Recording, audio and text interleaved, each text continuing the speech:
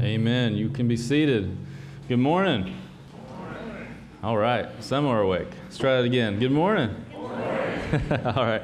Well, welcome. My name's Chad Wiles. I'm one of the pastors here. If I haven't had a chance to meet you yet, if you're new today, welcome. We're so glad and thankful you came to worship with us.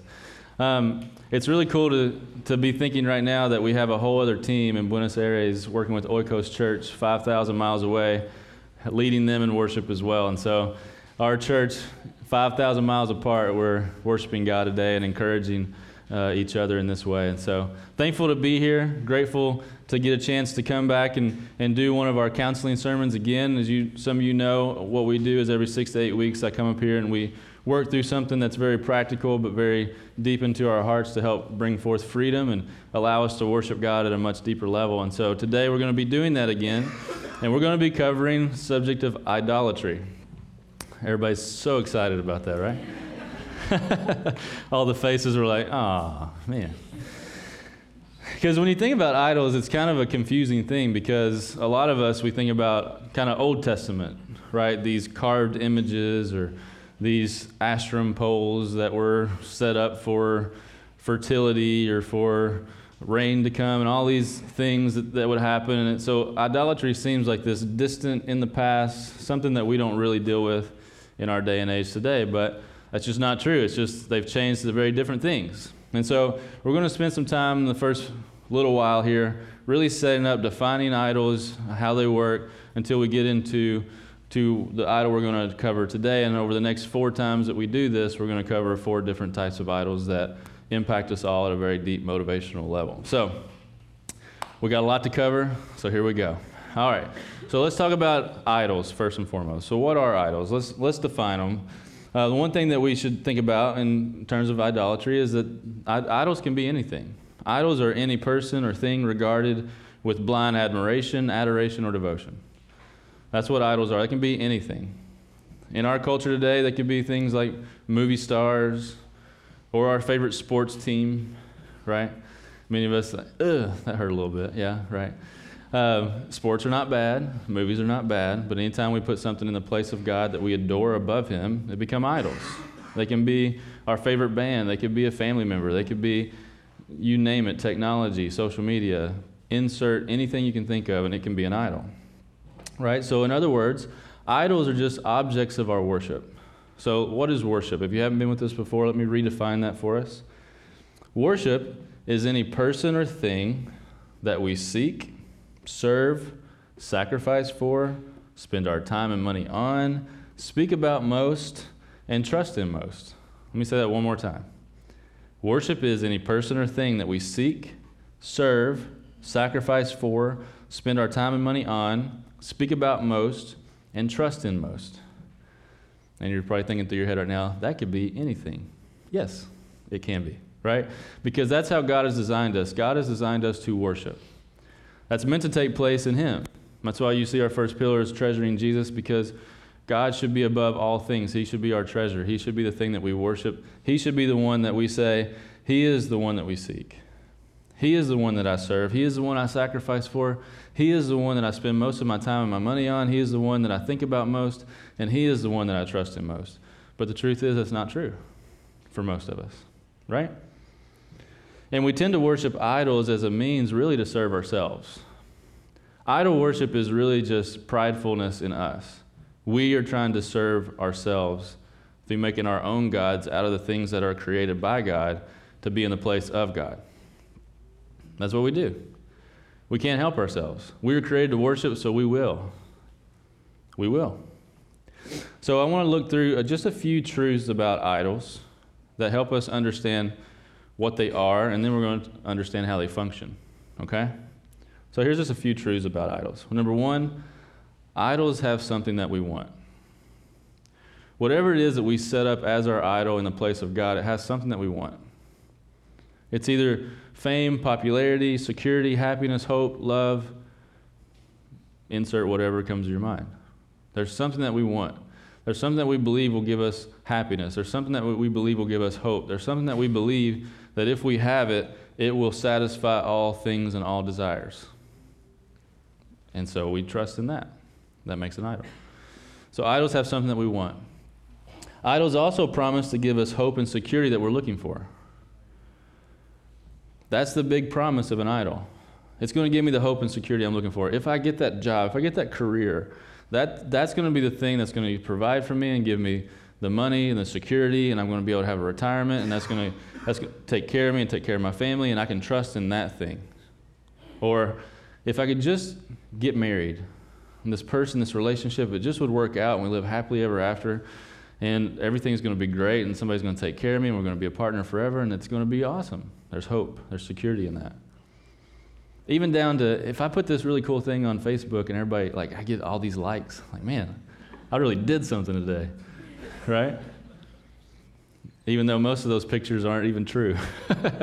Kind of crop them just a little bit, like, that's a little better than it actually happened, but let's not let the truth get in the way of a good story, right? So whatever it is, they promise hope, security, even in short, momentary ways or long-term ways. But here's the truth that is the most hurtful, is that idols lie to us. Idols lie. They lie every single time. And essentially, because it comes from a place of pride and we set them up so that we could be God to serve ourselves, we are essentially lying to ourselves. That's the craziest part about it. We saw this in the very beginning, Genesis chapter 3. God said, don't eat of this one tree. You can have everything. You get to walk with me, get to be with me, we get to be in communion together. Everything's provided for. He walks in the cool of the day every single day. It's awesome. And then Satan comes and just says, well, he doesn't want you to eat of that because it's going to make you like him. He doesn't want you to be like him. You're not going to die. You're going to be like him. Oh, that little promise. Well, I want to be like God. And then they trusted it. And what happened? It was a lie. And so the big truth that we need to understand about idols are idols promise everything, but they actually take away everything. Idols promise to give you everything that you want, hope, and desire in, but it actually enslaves you and takes away everything that you could possibly have. It takes away all freedom.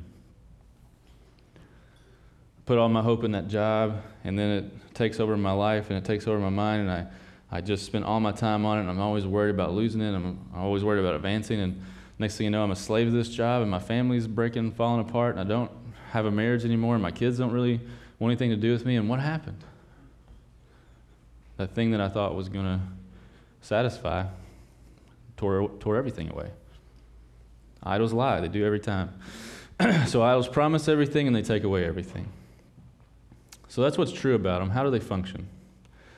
So since our hearts are worshiping hearts, and we are idol-making machines, we can turn anything into an idol, as we've talked about. So this makes idols of our hearts very complex.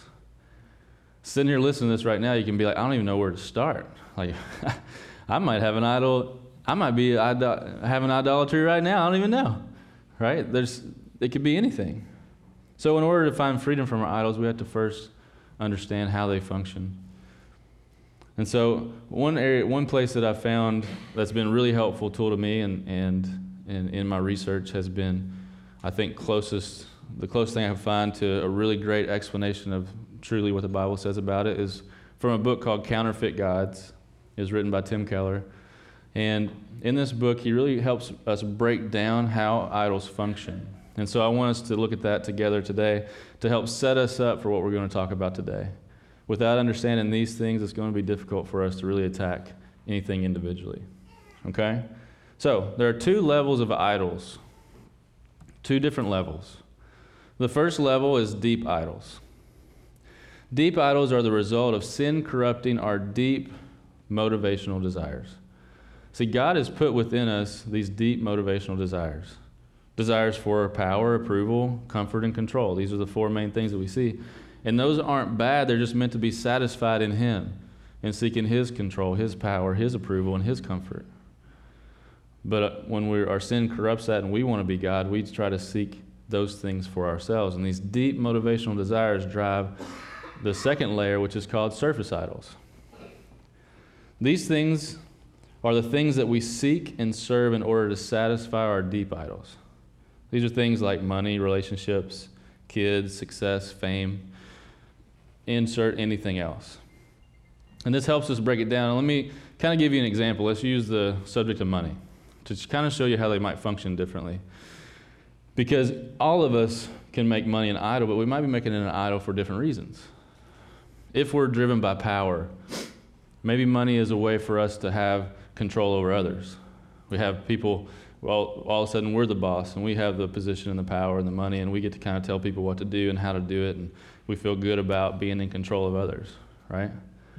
Or if we're driven by approval, we might use our money to gain favoritism with people. We might be the life of the party, the guy throwing parties, the giving gifts, the things to make people happy, and it gives us that desire for approval that we have.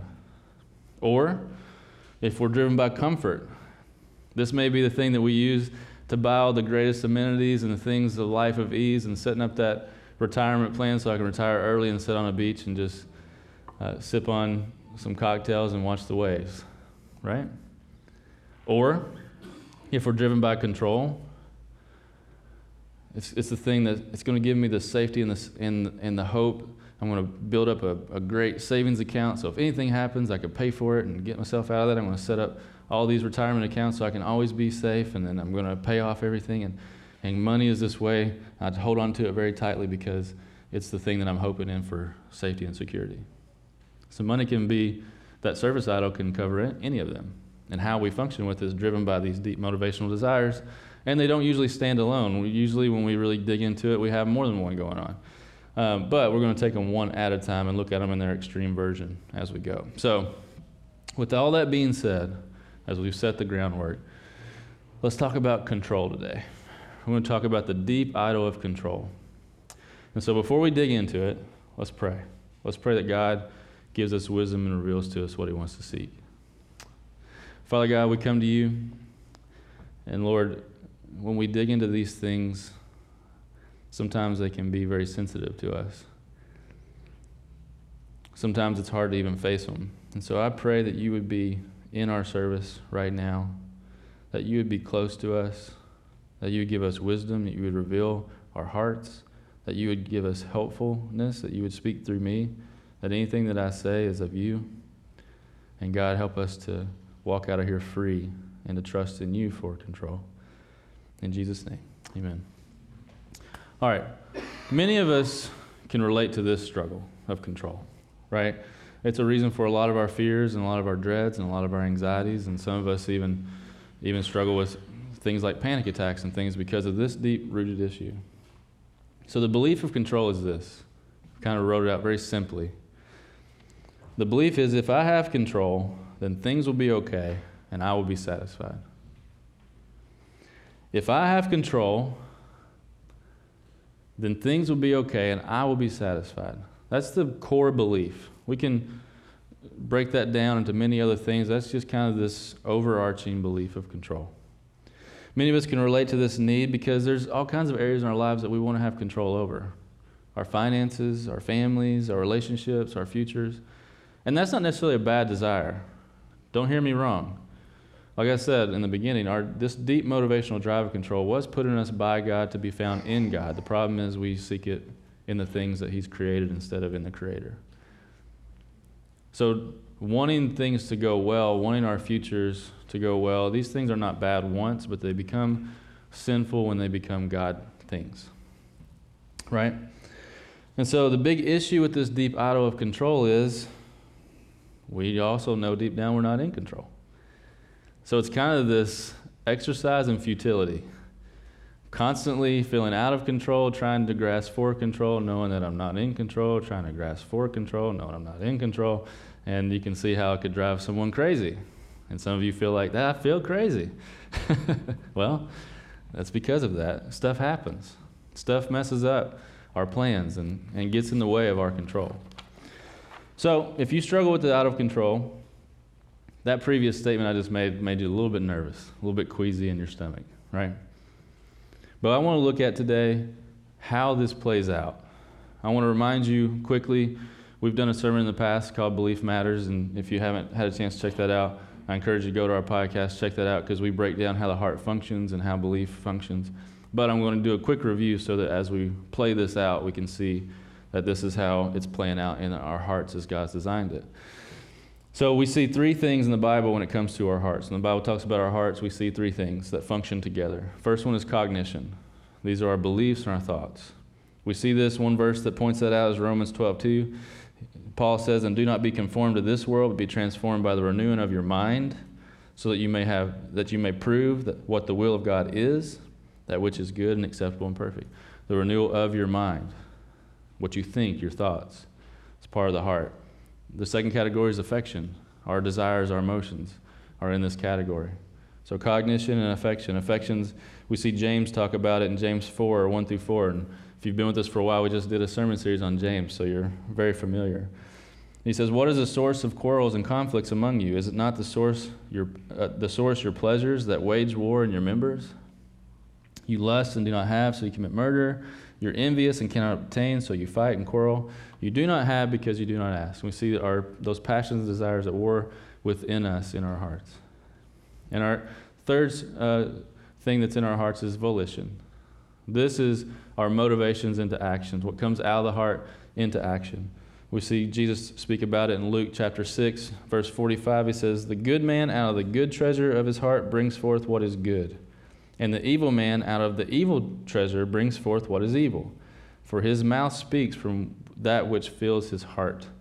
So out of the overflow of the mouth, the heart speaks. And you can't separate them. What you believe impacts how you feel and your desires, and that impacts how you act, and that impacts what you believe, and so on and so forth, right? And so we've already talked about the belief of control. Let's look at the emotions or the affection side of it. How does that play out? Well, the emotion of control really deals with the fear of loss of control. See, the promise of the idol of control, as we've talked about, is the ultimate happiness and contentment comes from achieving complete control. If I can get everything completely in control the way that I feel that it should be, then I'll be content and satisfied. But the problem is we're never completely in control, and so we're constantly dealing with these emotions that come with the loss of control. The first emotion that we're going to talk about right now is fear and dread. Fear and dread. This comes from things that we ultimately don't want to happen, that we're afraid will happen. We have this deep fear of them becoming true and being real. Sometimes this comes from experience. Sometimes we've had things in our lives, tragedies that have actually happened. And so therefore, from that experience, it's tough not to fear and dread those things happening again. Or we're very aware of our vulnerability to things happening, maybe more than others. And that's not lost on me. I understand how difficult that is in my own life as well. But sometimes we turn that into a desire to take control then, and to try to get rid of that fear and dread. Sometimes it comes from real possibilities that could happen.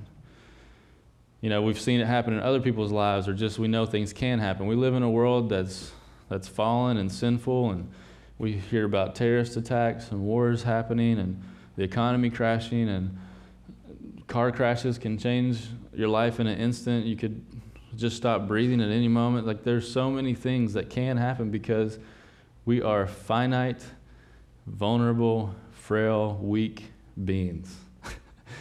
The fact that we even think we could have control is laughable anyway, because so many things could happen. And the fact that we think we could change that by trying to have control doesn't make much sense. We don't want to be vulnerable. Fear and dread can really drive out of that I don't want to be vulnerable. And that can come from things like, I don't want to be unprepared. Like that thought of like, that job interview's coming up, or that things coming up at work, or the family's coming over, and like not having things planned out, not having things organized, not knowing what's going to happen next. That test is coming up. I don't know if I've studied enough. I'm probably going to fail, and I'm going to fail out of college for sure. Or the family's going to come over, and I'm not going to have everything in order, and probably they're going to see that there's dirt on the floor, and they're going to think I'm a terrible mom or I'm a terrible dad, and I don't know what else I'll do, and like so on. Things just go through our head, and these fears and dread just grip our hearts. And it's that fear of being vulnerable. I don't want people to see that I'm weak. I don't want to be in a place where I could be harmed, right? We see that even in opening up in relationships. I want to be a friend, but I don't want to be that close. I don't want to share too much. What will they think of me? I don't want to be in those situations because people might see that I'm not as good as I think that they think I might be. Just these things go through our head and they cause a lot of fear and a lot of dread. My mom, she's a great example of this. She'd love it that I was telling this story right now. Luckily, she lives in Kentucky, 10 hours away, so even if she does get mad, it'll take her a long time to get here, so she'll probably cool off. But my mom, this is her thing. We talk about it plenty, and she's grown so much in it, so she wouldn't mind. But airplanes are just giant tubes of death to my mother. She could come visit. She could be here so much more. Just a quick airplane ride, not even that expensive. But she is for sure, if I get on that airplane, it's crashing. Like, it definitely. I know no matter how many statistics you share, no matter what you say, no matter how many times you do it, like, that's true for you. But if she gets on that thing, it will for sure explode. And the only way you're getting her on there is if you, like, give her something to make her pass out. And heaven help the stewardess if she wakes up, because she will definitely make the plane crash, because she'll tear it apart herself trying to get out of there. It doesn't make any sense, right? But that fear and dread, these things that don't make a whole lot of sense, we can have ourselves. Number 2, anxiety. I separated this from fear because you're like, well, fear and anxiety, isn't that the same thing? Well, a little bit different. Anxiety is this feeling of worry, nervousness, or unease. It just is there. It just stays there. And it's typically about a minute event or something that's coming up, some uncertain outcome, something that might not even be happening that just could happen. But you just walk around nervous. This underlying tension within your gut that's constantly there. That idea of, will I get that job? What if I don't get into that school? What if I fail that class? What if they don't accept me? What if? You are what-ifers. Anxious people are what-ifers. Everything's a big what if that just constantly stays within you and keeps you afraid of moving forward and doesn't allow you to be free. These things just play in your mind constantly, just in the background.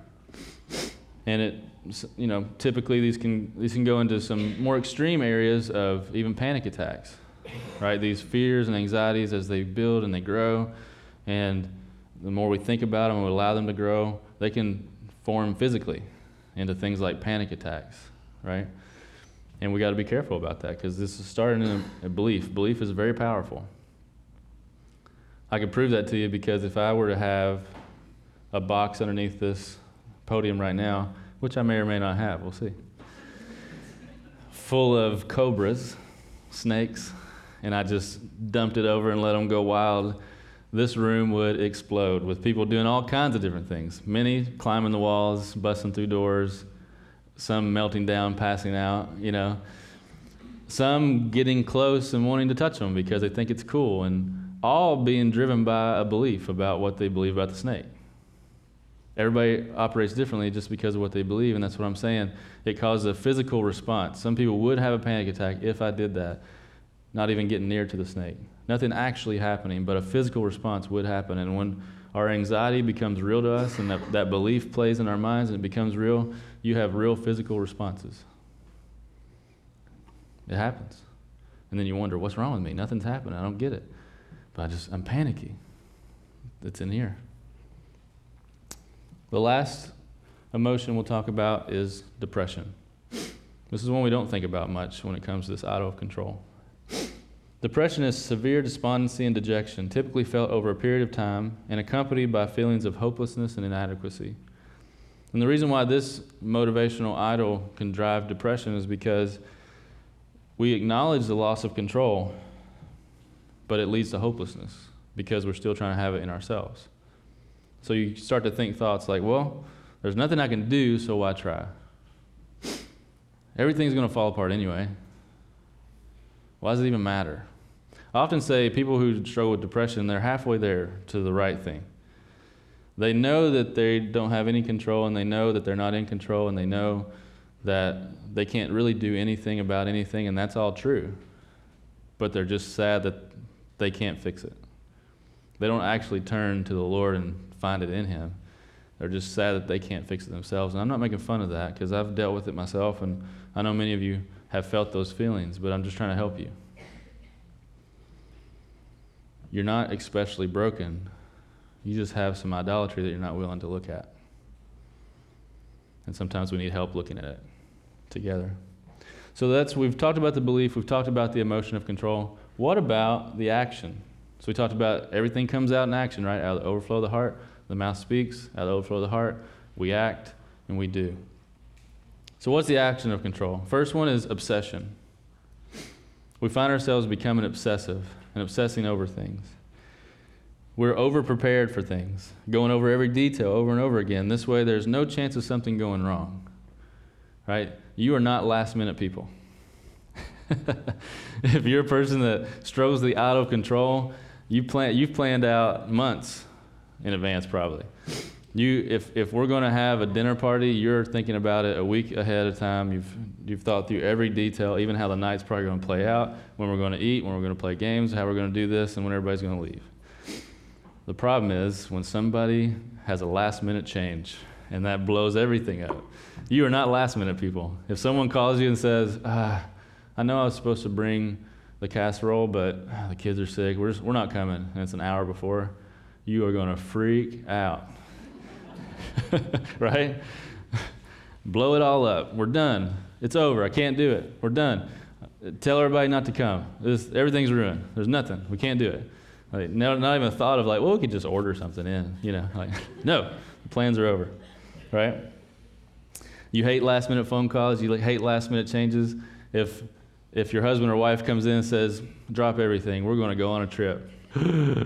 What? What will I wear? What will I do? Where will we go? What are we going to do? How much is it going to cost? I've taken care of it. Well, did you take care of it? I'm not sure you took care of it well enough. I need to plan that. Right? You are laughing because some of you are just like that. You know it. The extreme version of this, psychology would call that obsessive-compulsive disorder. And what we would say is that's just an extreme version of an idol of control, where as it continues to go and go, it starts to morph into these little superstitious actions and things that we do to try to make ourselves feel good about our days and how it functions. And these are not easy things to turn around, but I'm telling you, in the gospel, they can be turned around because we understand where it's coming from and why it's there. Number 2, avoiding. So one action is obsessing, the other one's avoiding. We stay out of places and situations that we feel most out of control. I don't want to go to that party. I don't really know anybody. I'm not really sure about that situation. Not really sure how that will go. I'm just going to stay home. Because I can't really control that environment. There's other people there I don't know. I don't really like crowds. I don't really want to go to the store. I don't really want to do this. I don't really want to do that. I only go to places that I feel comfortable and safe because I've been there before and I know who's there. I know how it's going to play out. And I can control it. It happens. We avoid things. The extreme version of this is phobias.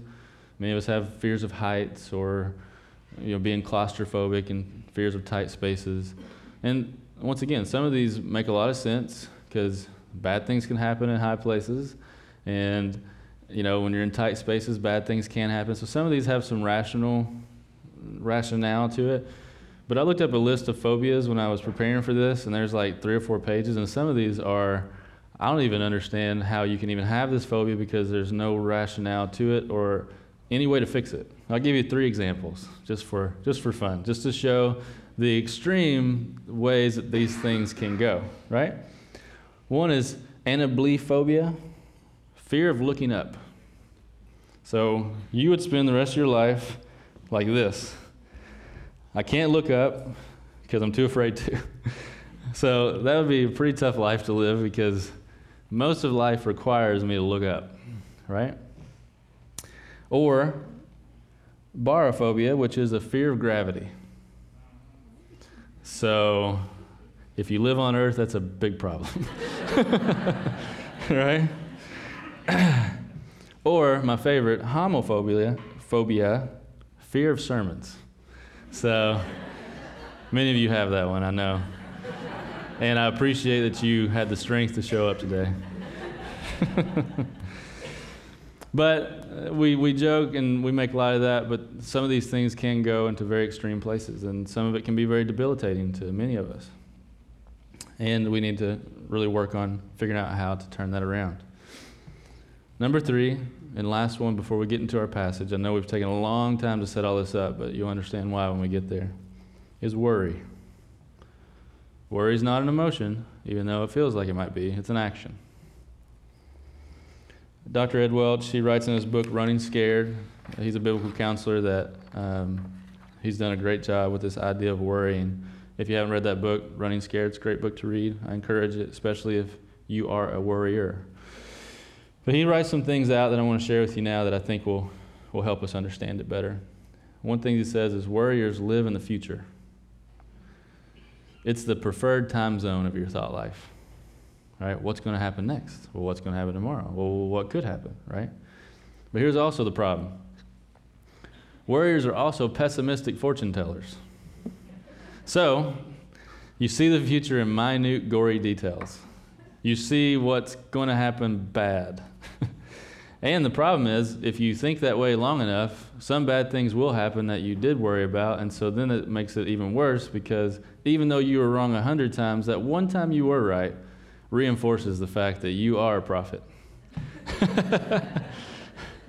And like, that was just, eventually, yes, bad things do happen, so eventually you were going to be right at some point, right? Worriers also, worry is believed by the person to be a protection mechanism. It helps protect you. It's your shield from getting hurt. If I imagine the worst, I'll be prepared for it. Worry is looking for control. If I can see every scenario that could happen bad, I could be prepared for it, and it won't be as bad. And so I'm really helping myself and everyone else around me, for that matter, be prepared for this really bad thing that can happen. All of us have that family member who you don't really have to worry because they worry enough for everyone around you, and they've got you covered, you know. But it is a way for control. It's something that we try to do to strive for control. Worriers cannot be reasoned with. No logic will help a worrier, right? They don't listen very well. Just like I was sharing with my mom, it doesn't matter how many stats you show her about airplanes and how much safer they actually are than even car rides. The one time she gets in it, that 1% that could happen will happen, right? There's no reasoning out of worrying. And the reason is because worriers are self-centered. Remember when we think back to what we said about idols in the first place, our idols are really things that we put in place to worship and serve ourselves. And so worrying is a way of serving yourself. And so worrying is a self-centered act to protect yourself and control things for yourself. And so when we worry, people listen. And it lets us self-indulge in the worrying even more. I want to be reassured. Let me just talk it out. Let's just talk about it one more time. Let's just talk over it one more time. Just tell me it'll be okay. And it's kind of all about us protecting us mentality. And so we've looked at the belief of control, the emotions and the actions of it, and we've understood these deep idols. So what does the Bible say? This is what matters. We've done all this work in this sermon, and don't worry, we are going to walk through a passage, but I will not take another hour to do so. Everybody's already thinking like, we're just now getting to the passage? Don't worry. But we're going to be in Matthew chapter 6. So as you turn there, let's talk about Matthew 6, what's going on here to kind of understand what Jesus is talking about. So in Matthew 6, we're kind of in the middle of the Sermon on the Mount. This is one of Jesus' most famous sermons. It starts in chapter 5 back then, and crowds from all over are coming. His disciples come close. Crowds are coming around. People have been bringing sick people to him to heal and all these problems to Jesus, and they're all there to hear Jesus and to understand who he is. And so there's this big sermon, and what Jesus is doing in this sermon is he's laying out the practical ethics that he expects his followers to live by in the present age. So he's addressing all sorts of different types of issues, the Beatitudes, what do we do about lying and lust, and what do we do about money, and what do we do about this, what do we do about that. And he's just laying it out for all of his followers and believers to understand what it looks like to follow and trust Jesus in this present age. And so we drop in chapter 6, and he's going to be talking about the subject of anxiety. And as you know, worry and anxiety tells us what? There's probably an idol of control. And so as we're getting there, we're going to be in chapter 6, starting in verse 25, but I'm going to read it a little bit before it so we can understand what he's talking about before, because when he drops into this subject, he starts with the words, for this reason. So we know when we see therefore or for this reason, that means he said something before this that has implications to this. So this is going to help us. And so as you're in your Bibles, we're in the NASB. If you don't have a Bible and would like to follow along, please, there's some right out in the lobby as you go right out the doors, right to your left or right. If you don't have a Bible at all, you're welcome to have it for yourself. We'd love for you to have it. And so let's dig in to the word here for the next few minutes and understand what God has to say about this idol of control. Starting in chapter 19, Jesus is speaking to the crowd, and he says, do not store up for yourselves treasures on earth, where moth and rust destroy and where thieves break in and steal. But store up for yourselves treasures in heaven, where neither moth nor rust destroys, and where thieves do not break in and steal. For where your treasure is, there your heart will be also. The eye is the lamp of the body. So then, if your eye is clear, your whole body will be full of light. But if your eye is bad, your whole body will be full of darkness. If then the light that is in you is darkness, how great is the darkness? No one can serve two masters, for either he will hate the one and love the other. He will be devoted to one and despise the other. You cannot serve God and wealth. So that's where we start as we get into our passage today. And so we know that the people have been struggling with this idea of wealth, and they're looking to wealth as a means to protect themselves, to really help themselves, and they're not treasuring God over these things. And we know that as we jump into here, because he says, for this reason, I say to you, do not be worried about your life. So we can conclude that what the people are struggling with is they're looking to something else besides God to protect themselves in their lives for things about their lives. And he's going to kind of lay out some of the basic things here, right? As to what you will, so he says, do not worry about your life. As to what you will eat or what you will drink, nor for your body. As to what you will put on. Is not your life more than food and your body more than clothing? Look at the birds of the air. They do not sow nor reap nor gather into barns, and yet your heavenly Father feeds them. Are you not worth much more than they? And who of you, by being worried, remember, we just talked about it, can add a single hour to his life? And why are you worried about clothing? Observe how the lilies of the field grow. They do not toil, nor do they spin. Yet I say to you that not even Solomon in all his glory clothed himself like one of these. But if God so clothes the grass of the field, which is alive today and tomorrow is thrown into the furnace, will he not much more clothe you, you of little faith? Do not be worried then, saying, what will we eat, or what will we drink, or what will we wear for clothing? The what-ifs of the world. For the Gentiles, the people who do not believe in the Lord and do not follow him, eagerly seek all these things. For your heavenly Father knows that you need all these things. But seek first his kingdom and his righteousness, and all these things will be added to you. So do not worry about tomorrow, for tomorrow will care for itself. Each day has enough trouble of its own.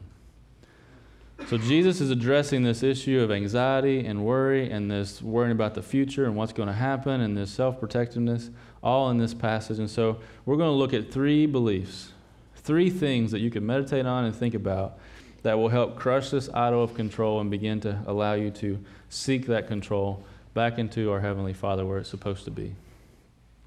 Number one truth, and some of these are going to seem very simple, but they're very profound, is that God cares more about me than I do about myself.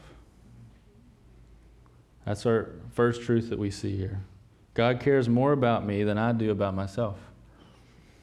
And don't get it twisted. I'm not saying that you're something special. This is about God.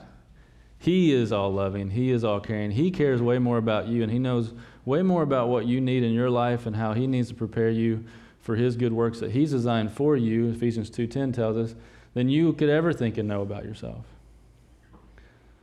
He's also saying here it's really not about you. Remember, idols are predicated upon pride and about us being in control and about us having what we want the way we see it, and that doesn't matter. It's not about you. And you don't know what you need. God knows. And he cares more about you than you do yourself. Remember when he asked this question at the end of verse 26, He says, are you not worth much more than they, as he's talking about the birds of the air. And he's hearkening back to what many of us should know, and what these crowds definitely knew, is that God created man in his image. Genesis chapter 1. No other creature was created in God's image. No other creature was created for the purposes that man were created for. And so don't you think that you're more valuable than the birds of the air that he provides for every day? Don't you think that God knows and cares? And as we begin to trust this truth and actually believe it, not in theory, not I know that should be true, because many of us, we already know what I just said, but you don't live like it's true. I don't always live like it's true. So don't go in your minds to a place of, well, I already know that. Well, if you're struggling with the things we just talked about, no, you don't. At least you don't believe it. But really believing this truth, really believing that God does care, that God does have what he's created you for in mind. And when we can believe in this, peace starts to come. That out of control begins to get crushed a little bit. And we stop seeking it for ourselves, and we start seeking it in him. Now, this is not a one and done thing. This is a daily, constant meditation of this truth. I got to be reminded of this constantly. I got to think about this all the time, and especially when bad things are happening, I got to remind myself that God is not separate from this, that he is in this, and he does care for me and for those that I love way more than I care for myself or those that I love. Right? I experienced this for myself, and I was tested in this for myself a few years back, because one of my greatest fears and dreads, especially as a father and a husband, is something happening to my family. It's something that I thought about a lot. I'd have these moments of just like, oh, what if like something happened? I'm like at work, and I'm like, oh, they're driving around today. Like, what would I do if I come home and they're not there? And if you're a husband and a father, you've had those thoughts, right? And they'd be momentary. It didn't debilitate me from the rest of the day, but it would come pretty frequently. And God really convicted me with this very thing. Do you believe that I love them more than you do? Do you believe that I'm near? And so that faith was tested when Juliana, my daughter, who's sitting right back there, was only about 2 or 3 months old. She had this stomach issue that I'm not going to try to explain scientifically, because Marie always reminds me that I explain it wrong every time. All I know is it kept putting stuff up in her esophagus and basically suffocating her, and she couldn't breathe. And Marie found her one day, and she was purple and blue and wasn't breathing, and called the emergency room. And I remember getting that call while I'm at work, and the thing that I thought, here it is. That pessimistic fortune teller was true. It's happening. My greatest fear is happening. But in that moment, I began to think and pray about the things that God had been convicting me of and teaching me. So as I'm driving, I'm thinking, God, like, she's yours. I don't want anything bad to happen, but she's yours.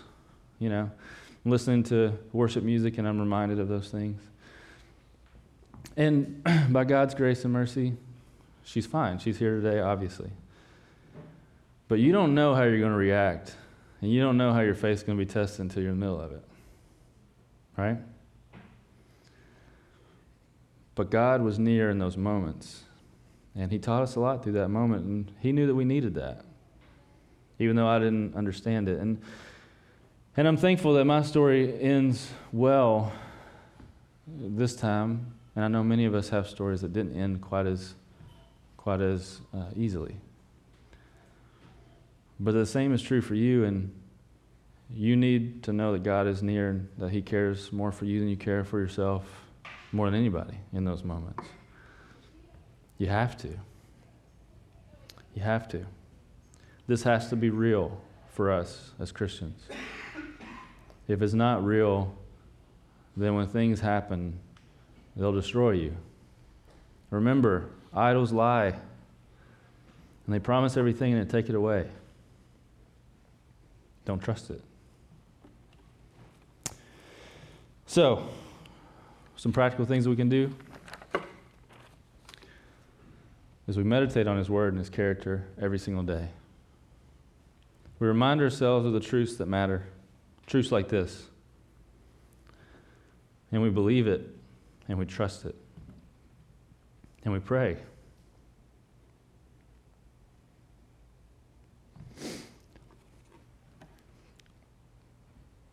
harder than we've ever prayed, because our lives depend upon it.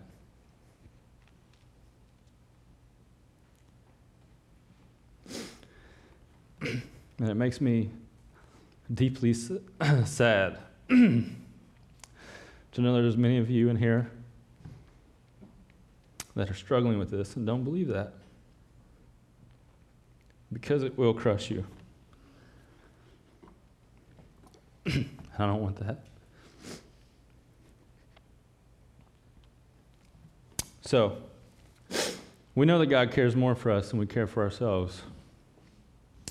The second truth is that God is in control. We see that in verse 30. God reminds us, he says, listen, but if God so clothes the grass of the field, which is alive today and tomorrow, and then is thrown into the furnace, will he not much more clothe you, you of little faith? He's the one that clothed them in the first place. He's the one who has made you. He's the one who's given you the future that he's set up for you. He's the one who sustains you. He's the one that gives you breath right now. That's why we can trust that he cares for us. That's why that's a good hope, because he's the one who's in control of it. So we got to put our hope in that. This life's not about us. It's not about our agenda. It's about our Father who created us for worship, to worship him. And he created us for good works. And he created us to know him and to live for him. And so we can trust him. He's in control. Last but not least, because I know it's getting long, and I know this stuff is heavy, is I will be faithful to seek him in the present. I'll be faithful to seek him in the present. So God cares for us. God's in control. But we'll be faithful to seek him in the present. See, the out of control is a symptom of our pride and desire to play God. We spend most of our thought life trying to redeem the past or trying to set up the future. This is what we do as warriors, as people who desire control. Remember, we said warriors live in the future, right? They're pessimistic fortune tellers. The problem with this pattern of thought is these two realms are the realms that only God lives in, not us. Remember, we're finite beings. We can't control what's going to happen next in 5 minutes, right? But God is omnipresent, which means he's all places at all times. He's sovereign and eternal, which means he rules everywhere at all times, including over all of history. God is not confined to our timeline. We cannot control the future or change the past. All we are responsible for is to live faithfully for God in the present time. That's what we're given. God lives in the eternal realm, not us. We don't have to. Thank God. You can't change the past, and you sure can't change the future or predict it. Right? And that's all God holds us to. He says in verse 33, but seek first his kingdom, meaning God's, and his righteousness, and all these things will be added to you. All the things you're worried about, God will take care of that. He will take care of that. See, how we live in the present and the choices we make do redeem the past in the fact that we can learn and be different from what we learned from our mistakes and our sins. The past has influenced who we are, but it does not define who we become. Ephesians 4 tells us to repent, to put off the old. Put off the old self. 2 Corinthians 5:17 says, therefore, if anyone is in Christ, he is a new creation. The old things passed away, and behold, the new things have come. That God, in his love, the fact that he does care for us more than we care for ourselves, and he is in control, he sent his only son, Jesus, that while we were sinful, and that the Bible says the wages of sin is death, it also says the free gift of God is eternal life in Christ Jesus our Lord, that Christ came, lived a perfect life as fully man, fully God, and he took our punishment on the cross. He paid for those sins on the cross. He took God's full wrath on the cross. He died, and he was raised again on the third day to defeat sin and death, so that whoever believes in him may have eternal life. That's our hope. That's why we can trust these things that we're talking about today. Because we are his. We have a new identity. Therefore, if anyone's in Christ, he is a new creation. That old person, those past mistakes, the things that you've been through have been redeemed, and they can change by us repenting and changing because of what we've learned from it and trusting in him for the first time. Or if we already have trusted in him, continually repenting of those things. Right? And not only how we live in the present redeems the past, but how we live in the present and the choices we make do influence the future. When we make wise choices today, when we think about how can I be faithful today, right now, in this place, the way that God has designed me to be, what does Christ say about this situation? How should I respond to this situation? Let me not worry about how it's going to play out for myself, but let me worry about what's going to bring God the most glory. And when I do that, and when I make those faithful choices and those wise choices, here's what the Bible says. Galatians 6, Paul tells us in verses 6 through 10, let the one who is taught the word, or it says, let the one who is taught the word share all good things with the one who teaches. Do not be deceived, God is not mocked, for whatever one sows, that will he also reap. For the one who sows to his own flesh will from flesh reap corruption, but the one who sows to the Spirit will from the Spirit reap eternal life. And let us not grow weary of doing good. For in due season we will reap, if we do not give up. So then, as we have opportunity, let us do good to everyone, and especially to those who are the household of faith. When we invest our hearts and our lives into the things that are faithful to God, it will produce fruit. You want to worry about the future and a better outcome? Invest your heart in the Lord and trust in his control and his future and the things that he's put before you. So as we close and as the band comes up, I know this has been long, I know it's been heavy, but I hope it's been helpful. Here's my encouragement. Repent. Repent of your pride and the idol of control. Because if you struggle with it, it's pride. And it's okay. Humility brings forth freedom. Repent. And accept the gracious truth that you're not in control, nor do you need to be. You don't have to be. You're not.